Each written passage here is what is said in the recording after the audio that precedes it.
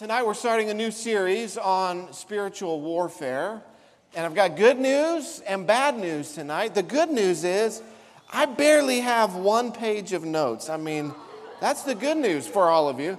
The bad news, of course, is that doesn't mean anything at all. So you know that joke, you've heard it many times, and you know that it's true.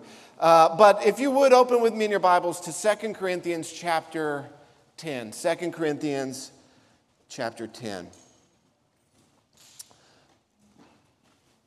This is going to serve for us as our theme verse for this series. And it is so vitally important and really central to the concept of spiritual warfare. I want to look at the first 6 verses tonight of 2 Corinthians chapter 10. Verse 1 says, I, Paul, myself, entreat you by the meekness and gentleness of Christ, I who am humble when face to face with you, but bold toward you when I am away, I beg of you that when I am present, I may not have to show boldness with such confidence as I count on showing against some who suspect us of walking according to the flesh. For we do not walk. For though we walk in the flesh, we are not waging war according to the flesh. For the weapons of our warfare are not of the flesh, but have divine power to destroy strongholds. We destroy arguments and every lofty opinion raised against the knowledge of God, and take every thought captive to obey Christ, being ready to punish every disobedience when your obedience is complete. Let's pray. Father, we thank you for your word. I pray that as we spend time this evening and over this summer series looking at this theme of spiritual warfare, Lord, that you would equip us to be warriors for you in your kingdom, that you would show us how to fight and when to fight and where to fight and what to fight with, and that you would train us well, that we would be effective in the fight that you are calling us into. We thank you for your power and your spirit, which enable us to wage the good warfare that you've called us to wage. We cannot do anything in our own strength. You taught us, without you we can do nothing. Lord, to operate in the flesh would be a fool's errand. We are so weak in our flesh. If this was a physical battle, the battle would already be over. But this is not a physical battle. This is a spiritual battle. And that you would help us. And Lord, we thank you that you have won the battle. That you have defeated the decisive blow to the enemy. That he is a defeated foe. And that we do not fight for victory, but that we fight from victory. We thank you for the victory that we have, the guaranteed victory that we have through you. In Christ's name we pray. Amen. Tonight is going to serve really as an introduction to the concept of spiritual warfare. We're going to ease into it a little bit. We're not just going to do a cannonball into the deep end of the pool. Although I know some of you are chomping at the bit for that, you're ready to, like William Wallace, just go charging the enemy. I know that for some of us, we have maybe never even heard that there is such a thing as spiritual warfare. And so tonight I just want to give you a brief, if you will, introduction to the concept. And then as we move through the weeks, we'll unpack it more and more and more. If I can just give you a broad series outline, we're going to spend a couple of weeks here in this 2 Corinthians 10 passage because it really is foundational. Then after that, I want to talk on prayer and equip you on praying in the name of Jesus. Because there's power in the name of Jesus. And praying in the name of Christ is one of the most important weapons that we have in spiritual warfare. And then after that, we're going to go to Ephesians chapter 6, and we'll spend a week each looking at the different pieces of the armor of God that we read about in Ephesians chapter 6 and what it means to wear that, if you will, and how to operate in that equipment that God has given us to fight with. So that's the broad series outline. It'll probably take us through the end of the summer. And again, I'm just very encouraged by all of you who are out tonight, and I hope that you'll stick with us for the rest of the series, because I trust and believe that there's going to be something every week that is going to equip you in our fight. Tonight I have 3 points for us, and I'll give them to you right up front, and then we'll walk through some scriptures together. Point number 1 is simply that there is a battle. There is a battle. You got to be aware of that. That's point number 1. Point number 2 is I'm going to answer the question of who it is that we're fighting, who is our enemy. Because if we don't fight the right enemy, we'll be fighting the wrong battle. And number 3, I'm going to encourage us and exhort us to get in the fight. So that's where we're going tonight. And so point number 1, there is a battle. It might be surprising to you to find out just how often the New Testament uses battle and warfare language. It's not just some sort of, here in 2 Corinthians chapter 10, and that's it. It's actually all over the New Testament. And so I want to make the case that there is a battle and a spiritual battle that we're to be engaged in by just doing a quick survey, looking through some of these texts here tonight. I'm not going to take time to preach on all of them, but I do just want to read them over us tonight to just hear how often and the way that this language is used in the New Testament. So I hope you have your Bibles ready. Keep a little finger here in 2 Corinthians 10 because we're going to come back to this. We're just going to do a brief New Testament survey here, looking at some of these different passages. The first is 1 Corinthians chapter 15. 1 Corinthians 15, so just flip back in your Bible a couple of pages. The good news is I've arranged these from this point on in order, so we'll only be going this direction. But 1 Corinthians 15 and verse 32. 1 Corinthians 15, verse 32, Paul talking about when he went to Ephesus and preached the gospel there.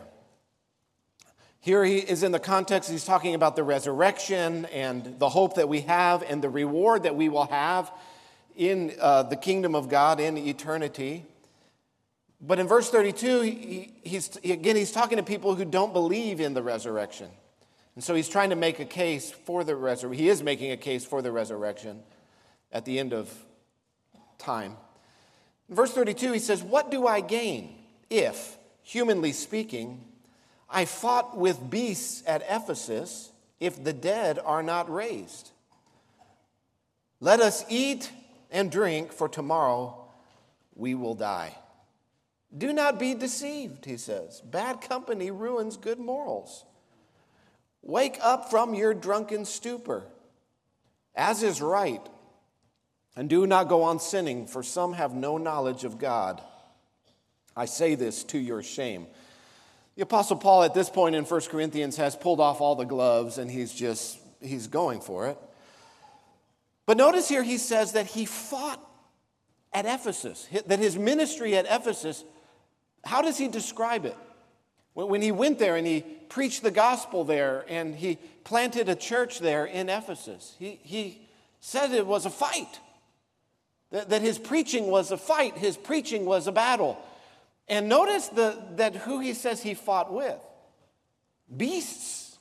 He calls his opponents, those that oppose the proclamation of the gospel, beast-like in their character. So here the Apostle Paul is saying, I fought at Ephesus, I fought for the gospel, I engaged in a battle with these beasts, and he says, I did it because I believe there's going to be a reward one day. So he's fighting knowing that the battles that he fights are laying up for himself treasure in heaven, an eternal reward. And he says, if there's not a reward, if the dead are not going to be raised, if it's just this life and that's it, he says, and here he quotes from the sort of the philosophical idea of his day. Let us eat and drink, for tomorrow we die. Look, let's just eat, drink, and be merry. If there's no future, if there's no resurrection, if there's no eternity, if there's nothing more than this life, let's just eat, drink, and be merry. And that's the way that a lot of people live because they have no vision of eternity. Amen? But he says, don't be like that. Don't be deceived. Wake up from your drunken stupor, he says. All of this he frames in the language of a fight. 2 Corinthians chapter 7, flip over a couple pages in your Bibles. 2 Corinthians chapter 7 and verse 5. Again, he's recounting to them some of his missionary journeys and his going out and planting churches. Of course, you can read all about that. You can trace those journeys as you read and study the book of Acts. But Paul writing again, he says, verse 5:7-5, for even when we came into Macedonia, our bodies had no rest, but we were afflicted at every turn, fighting without and fear within. That on the outside, that even the opposition towards the gospel, therefore directed at Paul, was manifesting in a physical fight, fighting without, he says. Fighting on the outside and with fear within. But he says in verse 6, I love this, but God, who comforts the downcast, comforted us by the coming of Titus. So again, this fight that he's engaged in as he goes on these missionary journeys. Look at Colossians, the book of Colossians. Galatians, Ephesians, Philippians, Colossians. Colossians chapter 2. We're just taking this survey. I want you to understand that there is a battle for the believer. Colossians chapter 2, verse 7.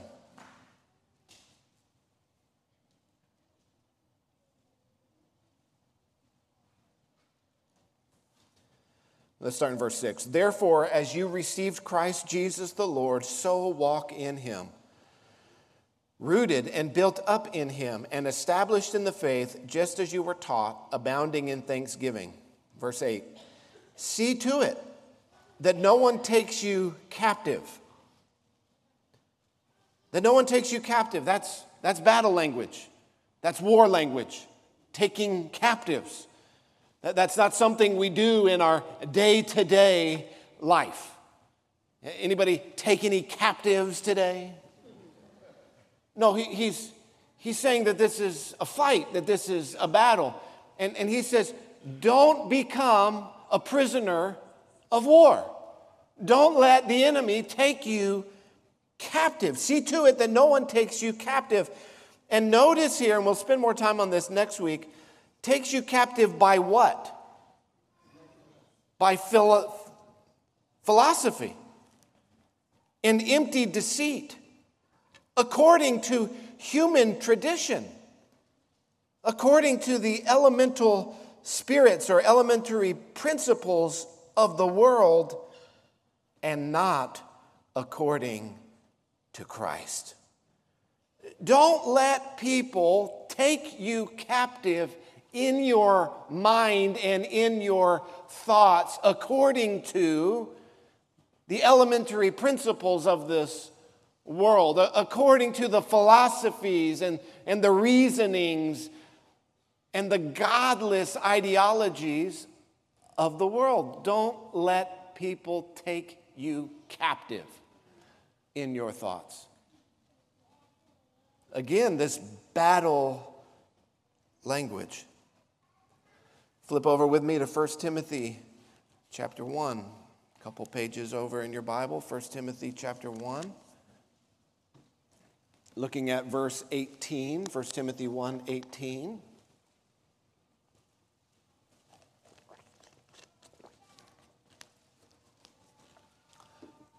This charge I entrust to you, Timothy, my child, in accordance with the prophecies previously made about you, that by them you may wage the good warfare, holding faith and a good conscience. By rejecting this, some have made shipwreck of their faith, among whom, he names them, calls them out by name, among whom are Hymenaeus and Alexander, whom I have handed over to Satan that they may learn not to blaspheme. There's a fight. There's a battle. Alexander and Hymenaeus fell as casualties in this battle. He urges Timothy, this charge, he says, this urgent message, that you would wage the good warfare by the prophetic word that you receive. To fight, to wage battle. Look at 1 Timothy chapter 6 at the end of this book, 1 Timothy 6:12.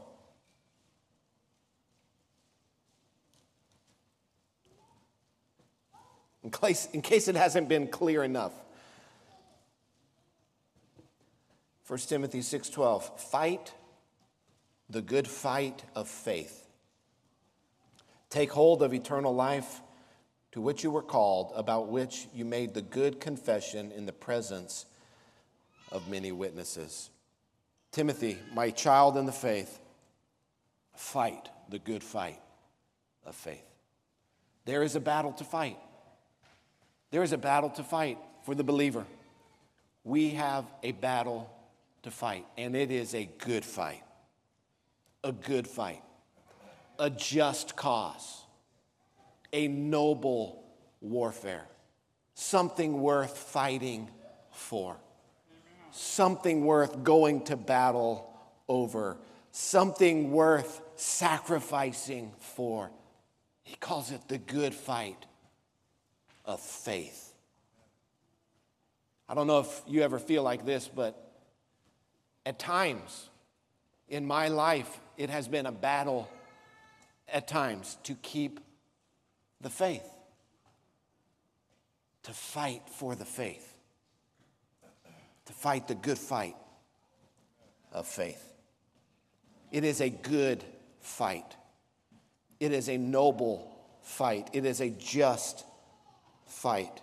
It is a worthy cause, the fight of faith that we are called into as Christians. A few more tonight. 2 Timothy, just a couple more pages forward in your Bible. 2 Timothy chapter 2, verse 3 and 4.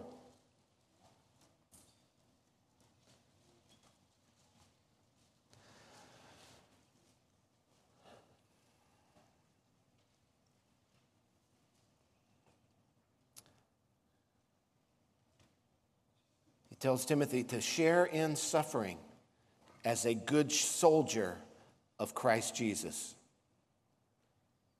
And then he tells them what this looks like. He says, no soldier gets entangled in civilian pursuits, since his aim is to please the one who enlisted him. That we would live our lives with this singular mindset of living for the glory of Christ, of living for the kingdom of God, of bringing everything, as we talked about this morning, under the lordship of Christ, the fighting the good fight of faith, that we would say no to entanglements, that we would say no to things that aren't sinful, they're not wicked, they're not evil, but they just don't advance the fight. They just don't advance the cause. They just are worthless. There used to be a TV show called Trivial Pursuit. I never saw that TV show. I don't know anything about it. I just know the name. But that we would forsake trivial pursuits. The things that are just worthless, things that just don't matter, things that have no eternal value. That we would have this soldier mindset. I'm not going to entangle myself in things that will take me out of the fight, that will take me out of the battle, that will cause me to not live with the mentality of a soldier.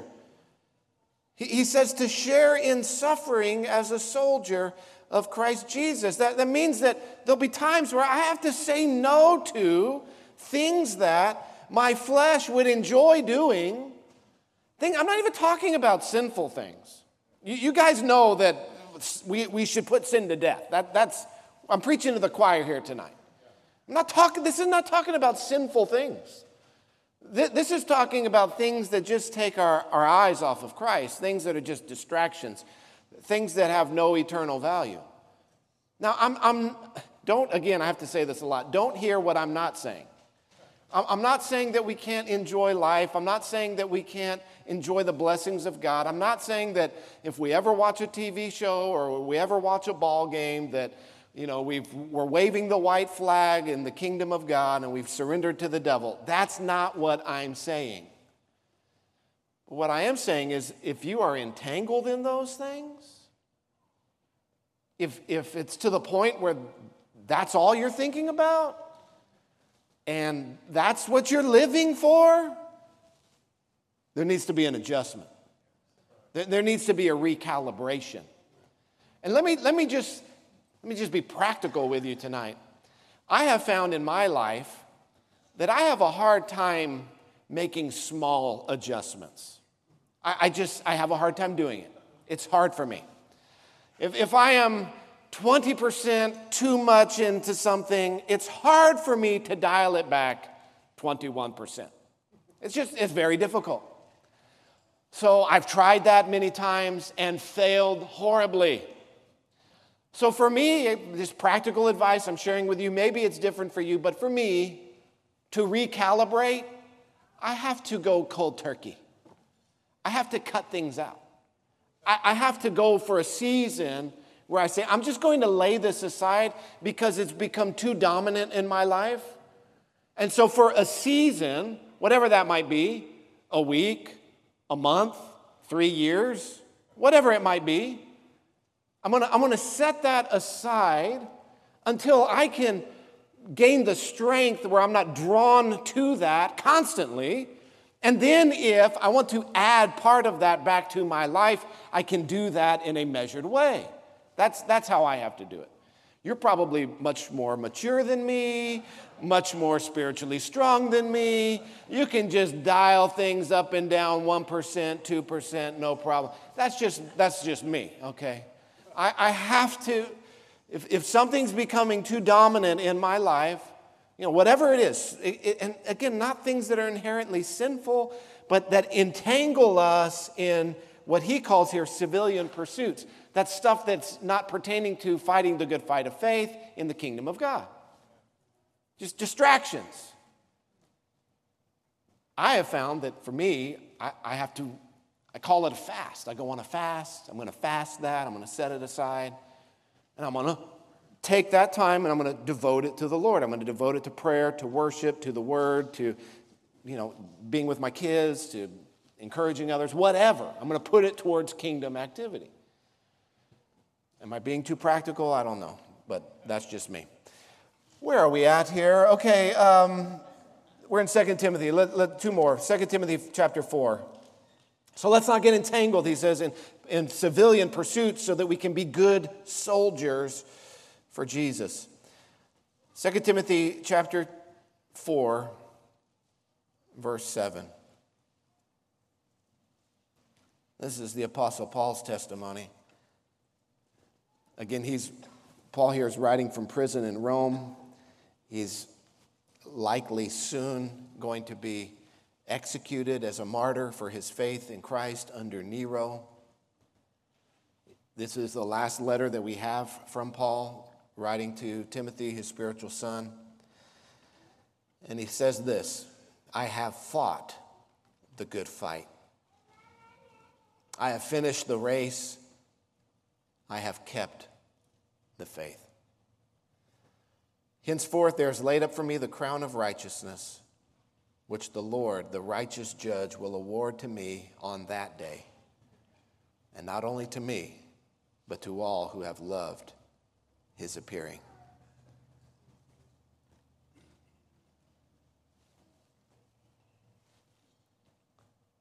Of all the things that you could say at the end, when that time comes, I can't think of something better that you could say than these words. I have fought the good fight. I have fought the good fight. I have finished the race. I have kept the faith. I can't think of better words that anyone could say.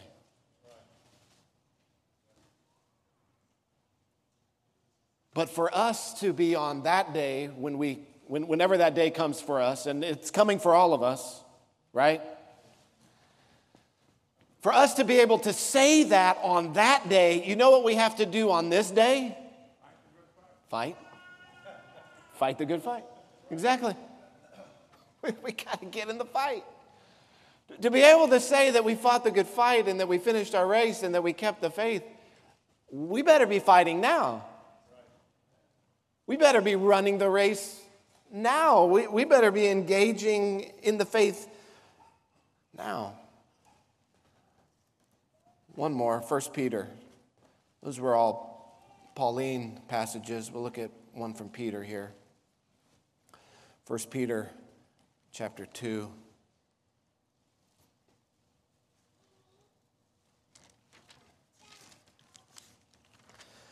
First Peter chapter 2 and verse 11.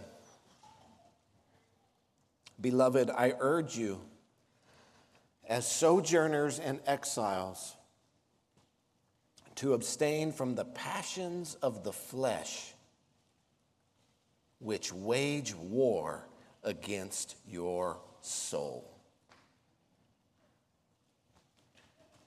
What a statement. That our own desires in the flesh are waging a battle against our very souls.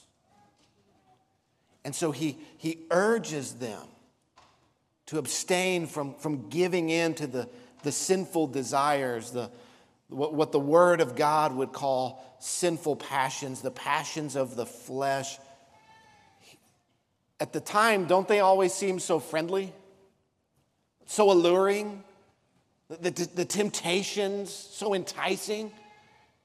But Peter unmasks those temptations for us. He says they're our enemies, and they are waging war against our soul. So, have I convinced you of point one, that there is a battle? That there is a spiritual battle that is raging around us. There is a fight. There is a battle. I haven't even gotten into the book of Revelation. The whole thing is a cosmic battle. I mean, it is warfare. It is swords. It is dragons. It is Jesus on a white horse. It is battle, battle, battle. We are in a fight. There is a battle. That's point number one. Point number two, who is our enemy? Come on. Satan is our enemy. Let's look at Ephesians 6 quickly. You don't need a lot of convincing on this, but I just want to show you that it's the Word of God. Ephesians chapter 6 and verse 10, finally be strong in the Lord and in the power or the strength of His might. Again, we don't fight in our own strength. It's His might. Be strong in the Lord and in the power of His might. Put on the whole armor of God that you may be able to stand against the schemes of the devil. Verse 12, for we do not wrestle against flesh and blood, that's other people, but against the rulers, against the authorities. What rulers and authorities? Here he tells us the next verse. Against the cosmic powers over this present darkness, against the spiritual forces of evil in the heavenly places. That's who our enemy is. That's the battle that we're fighting. It is spiritual. It is against the devil. It is against the devil and his demons.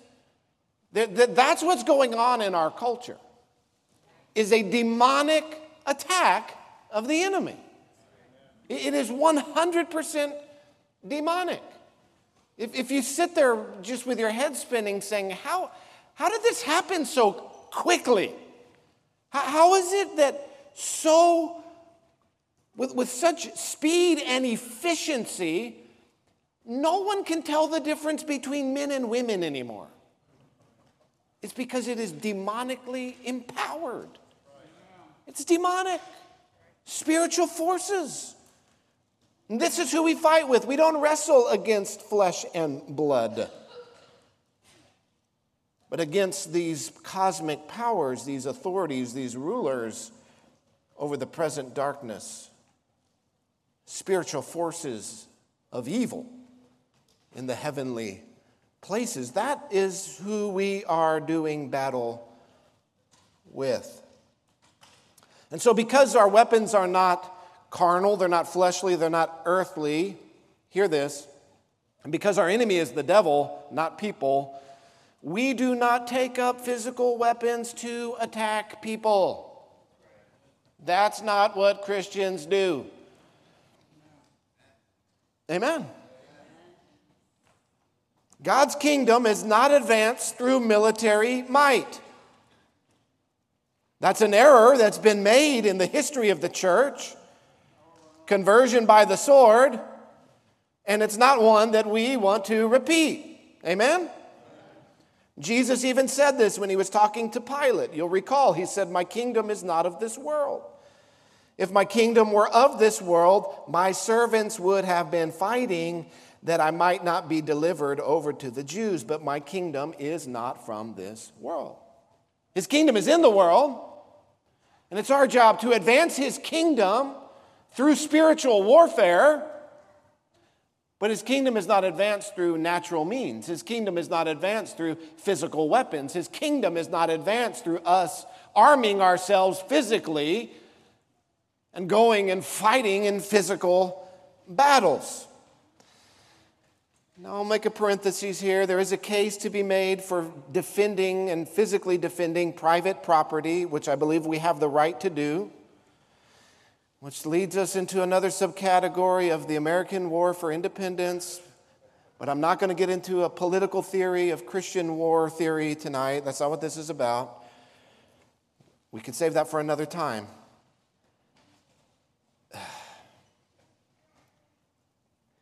Christians don't riot. That's not what we do. We don't riot. We don't lead armed insurrections. We don't overthrow governments. No, we overthrow governments by conversion through the gospel proclamation. The weapon we have is the sword of the Spirit to proclaim the word of God. We do win battles, and we do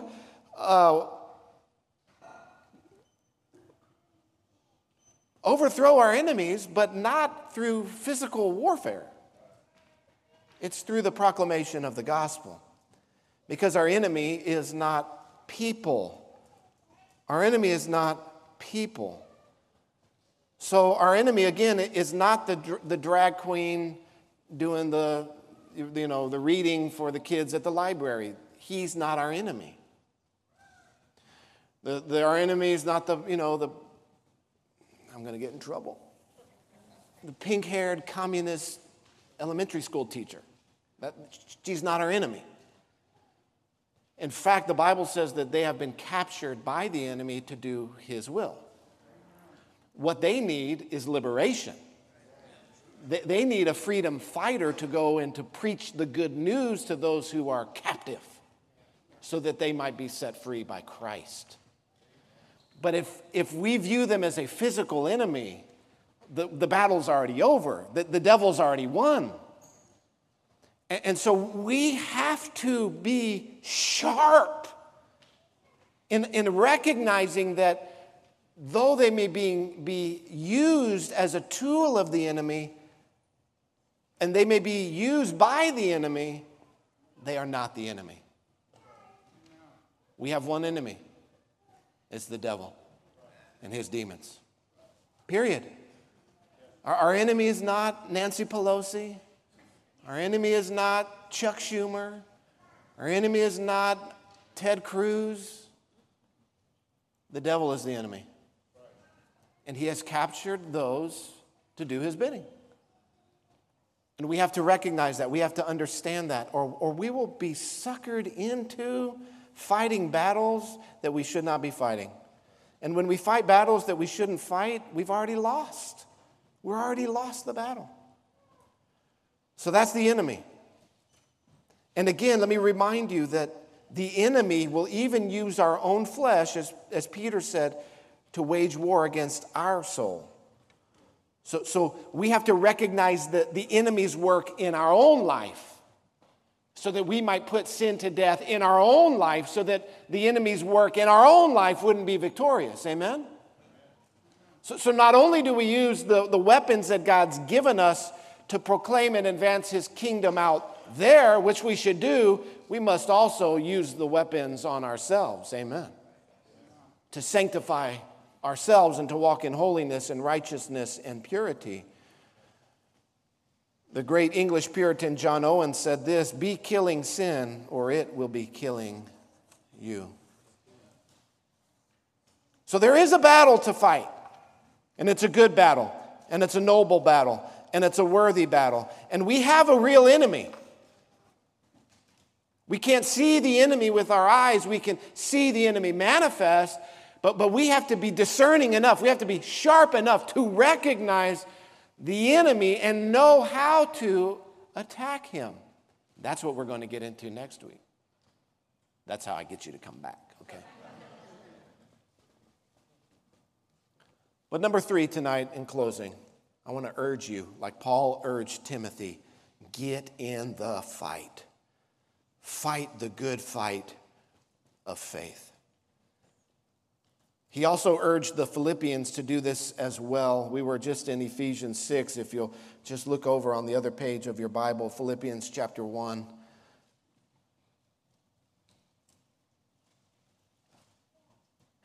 Philippians 1:29. This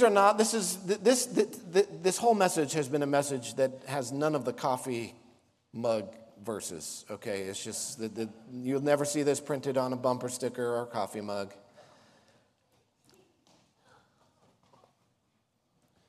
Philippians 1:29, "For it has been granted to you," that word granted is the same word we would use for grace. It's the grace of God in our lives, granted to you, "that for the sake of Christ you should not only believe in him." How many of you are glad that faith in Christ has been granted to you? Let's see if you'll say amen to the next one. "Not only that you should believe in him, but also suffer for his sake." Amen. There we go. Verse 30, engage. Engage in what? In the same conflict that you saw I had. That's the Apostle Paul speaking. "And now here still that I have." He urges the Philippian church. Again, this isn't written to missionaries. This isn't written to pastors. This is written to the saints, to the believers of the Philippian church. You read about the Philippian church in the book of Acts. It's the slave girl that was set free from demonic oppression. It's Lydia, the businesswoman. It's the jailer that had thrown Paul and Silas into the inner dungeon. That's the core group of how that church started and their families. These are just everyday people. But he writes to them and says, it's been granted to you that you would have faith in Christ. Amen. It's also been granted to us that we would suffer in this life for his sake and that we should engage. We should enter into the same kind of warfare, the same kind of battles, the same kind of conflict that Paul modeled for them. The same kind of conflict that got Paul thrown in jail in Philippi that they all saw and witnessed, the same kind of spiritual battles and conflict that got him thrown into jail and now he's in prison in Rome.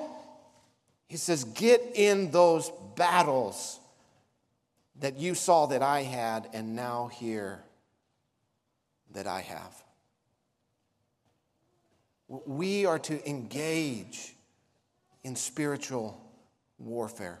We are to engage in this conflict. There is a fight. And again, the fight is not with one another. The fight is not with flesh and blood. But there is a fight to fight against the devil. A fight for our souls, a fight for our faith, a fight for our families, a fight for our church, a fight for our community, a fight for our city, a fight for our nation. There is a fight to engage in. And we got to get in the fight. Amen?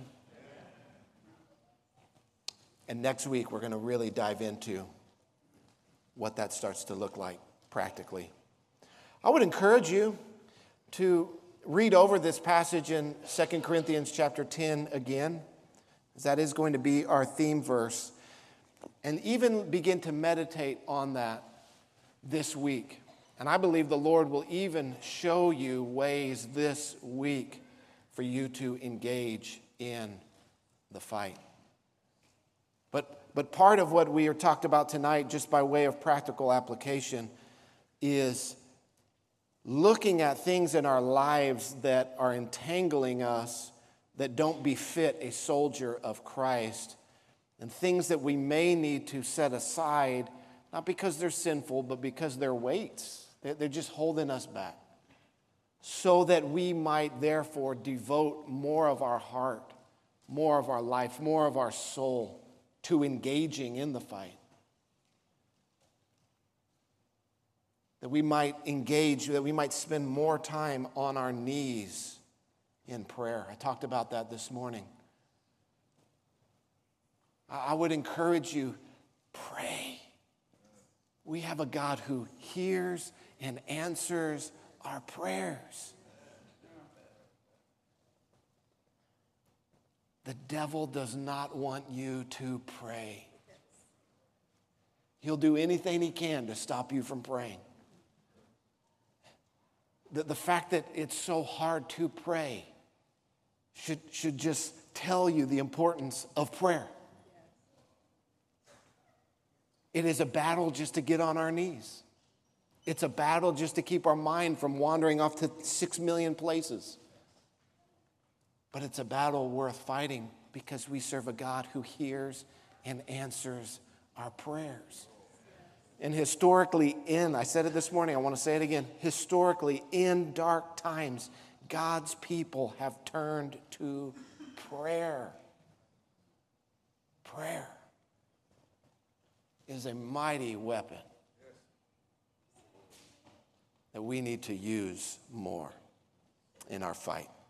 So let us lay aside some things. Let us disentangle ourselves from things that have no value for the kingdom so that we might devote more time to prayer. Amen? Let's pray. Father, we thank you for your word that instructs us. Lord, you write in your word, your revelation to us, that you do not want us to be ignorant of the devil's devices. And so, Lord, in your grace, you have shown us that we are engaged in a battle.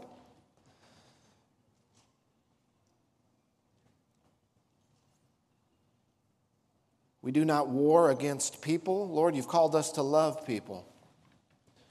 Lord, sometimes that might be half the fight.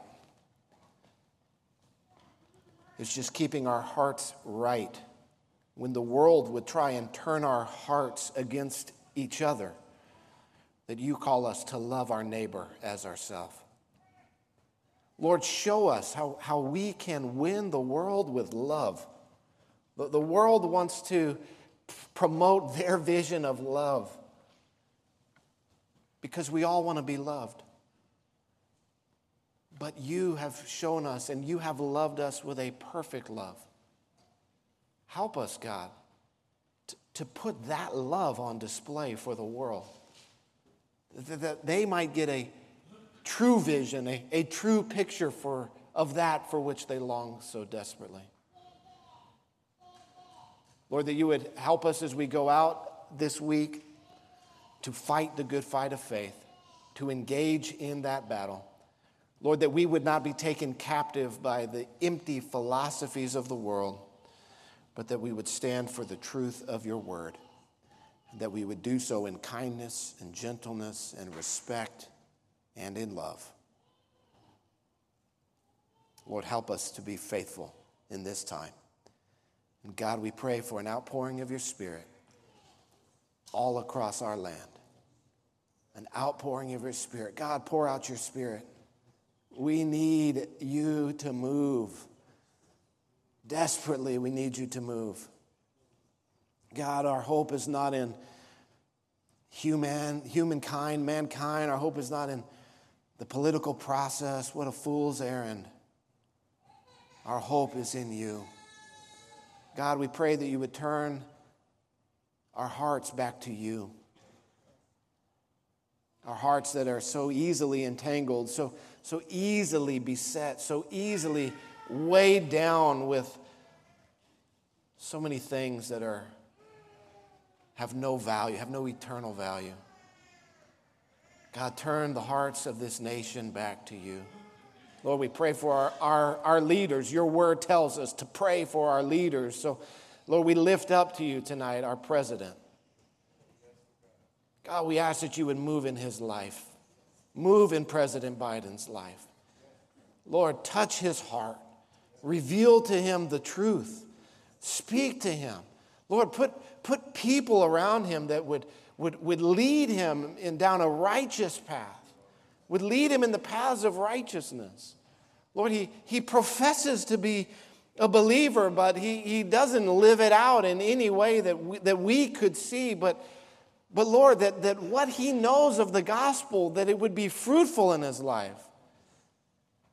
That you would turn his heart towards you, and that he would turn his heart towards justice, towards righteousness, towards holiness. For our vice president, God, for Kamala Harris, that you would move in her life. Lord, I've never heard her make any sort of profession of faith in you. God, that you would save her soul. Lord, no one is beyond your grace. That you would touch their hearts, that you would turn their hearts.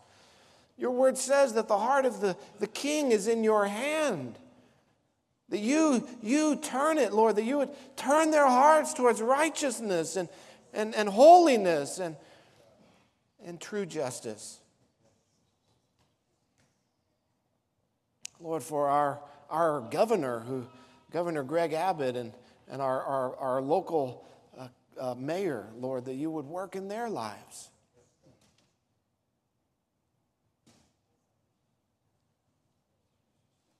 God, that you would pour out your Spirit.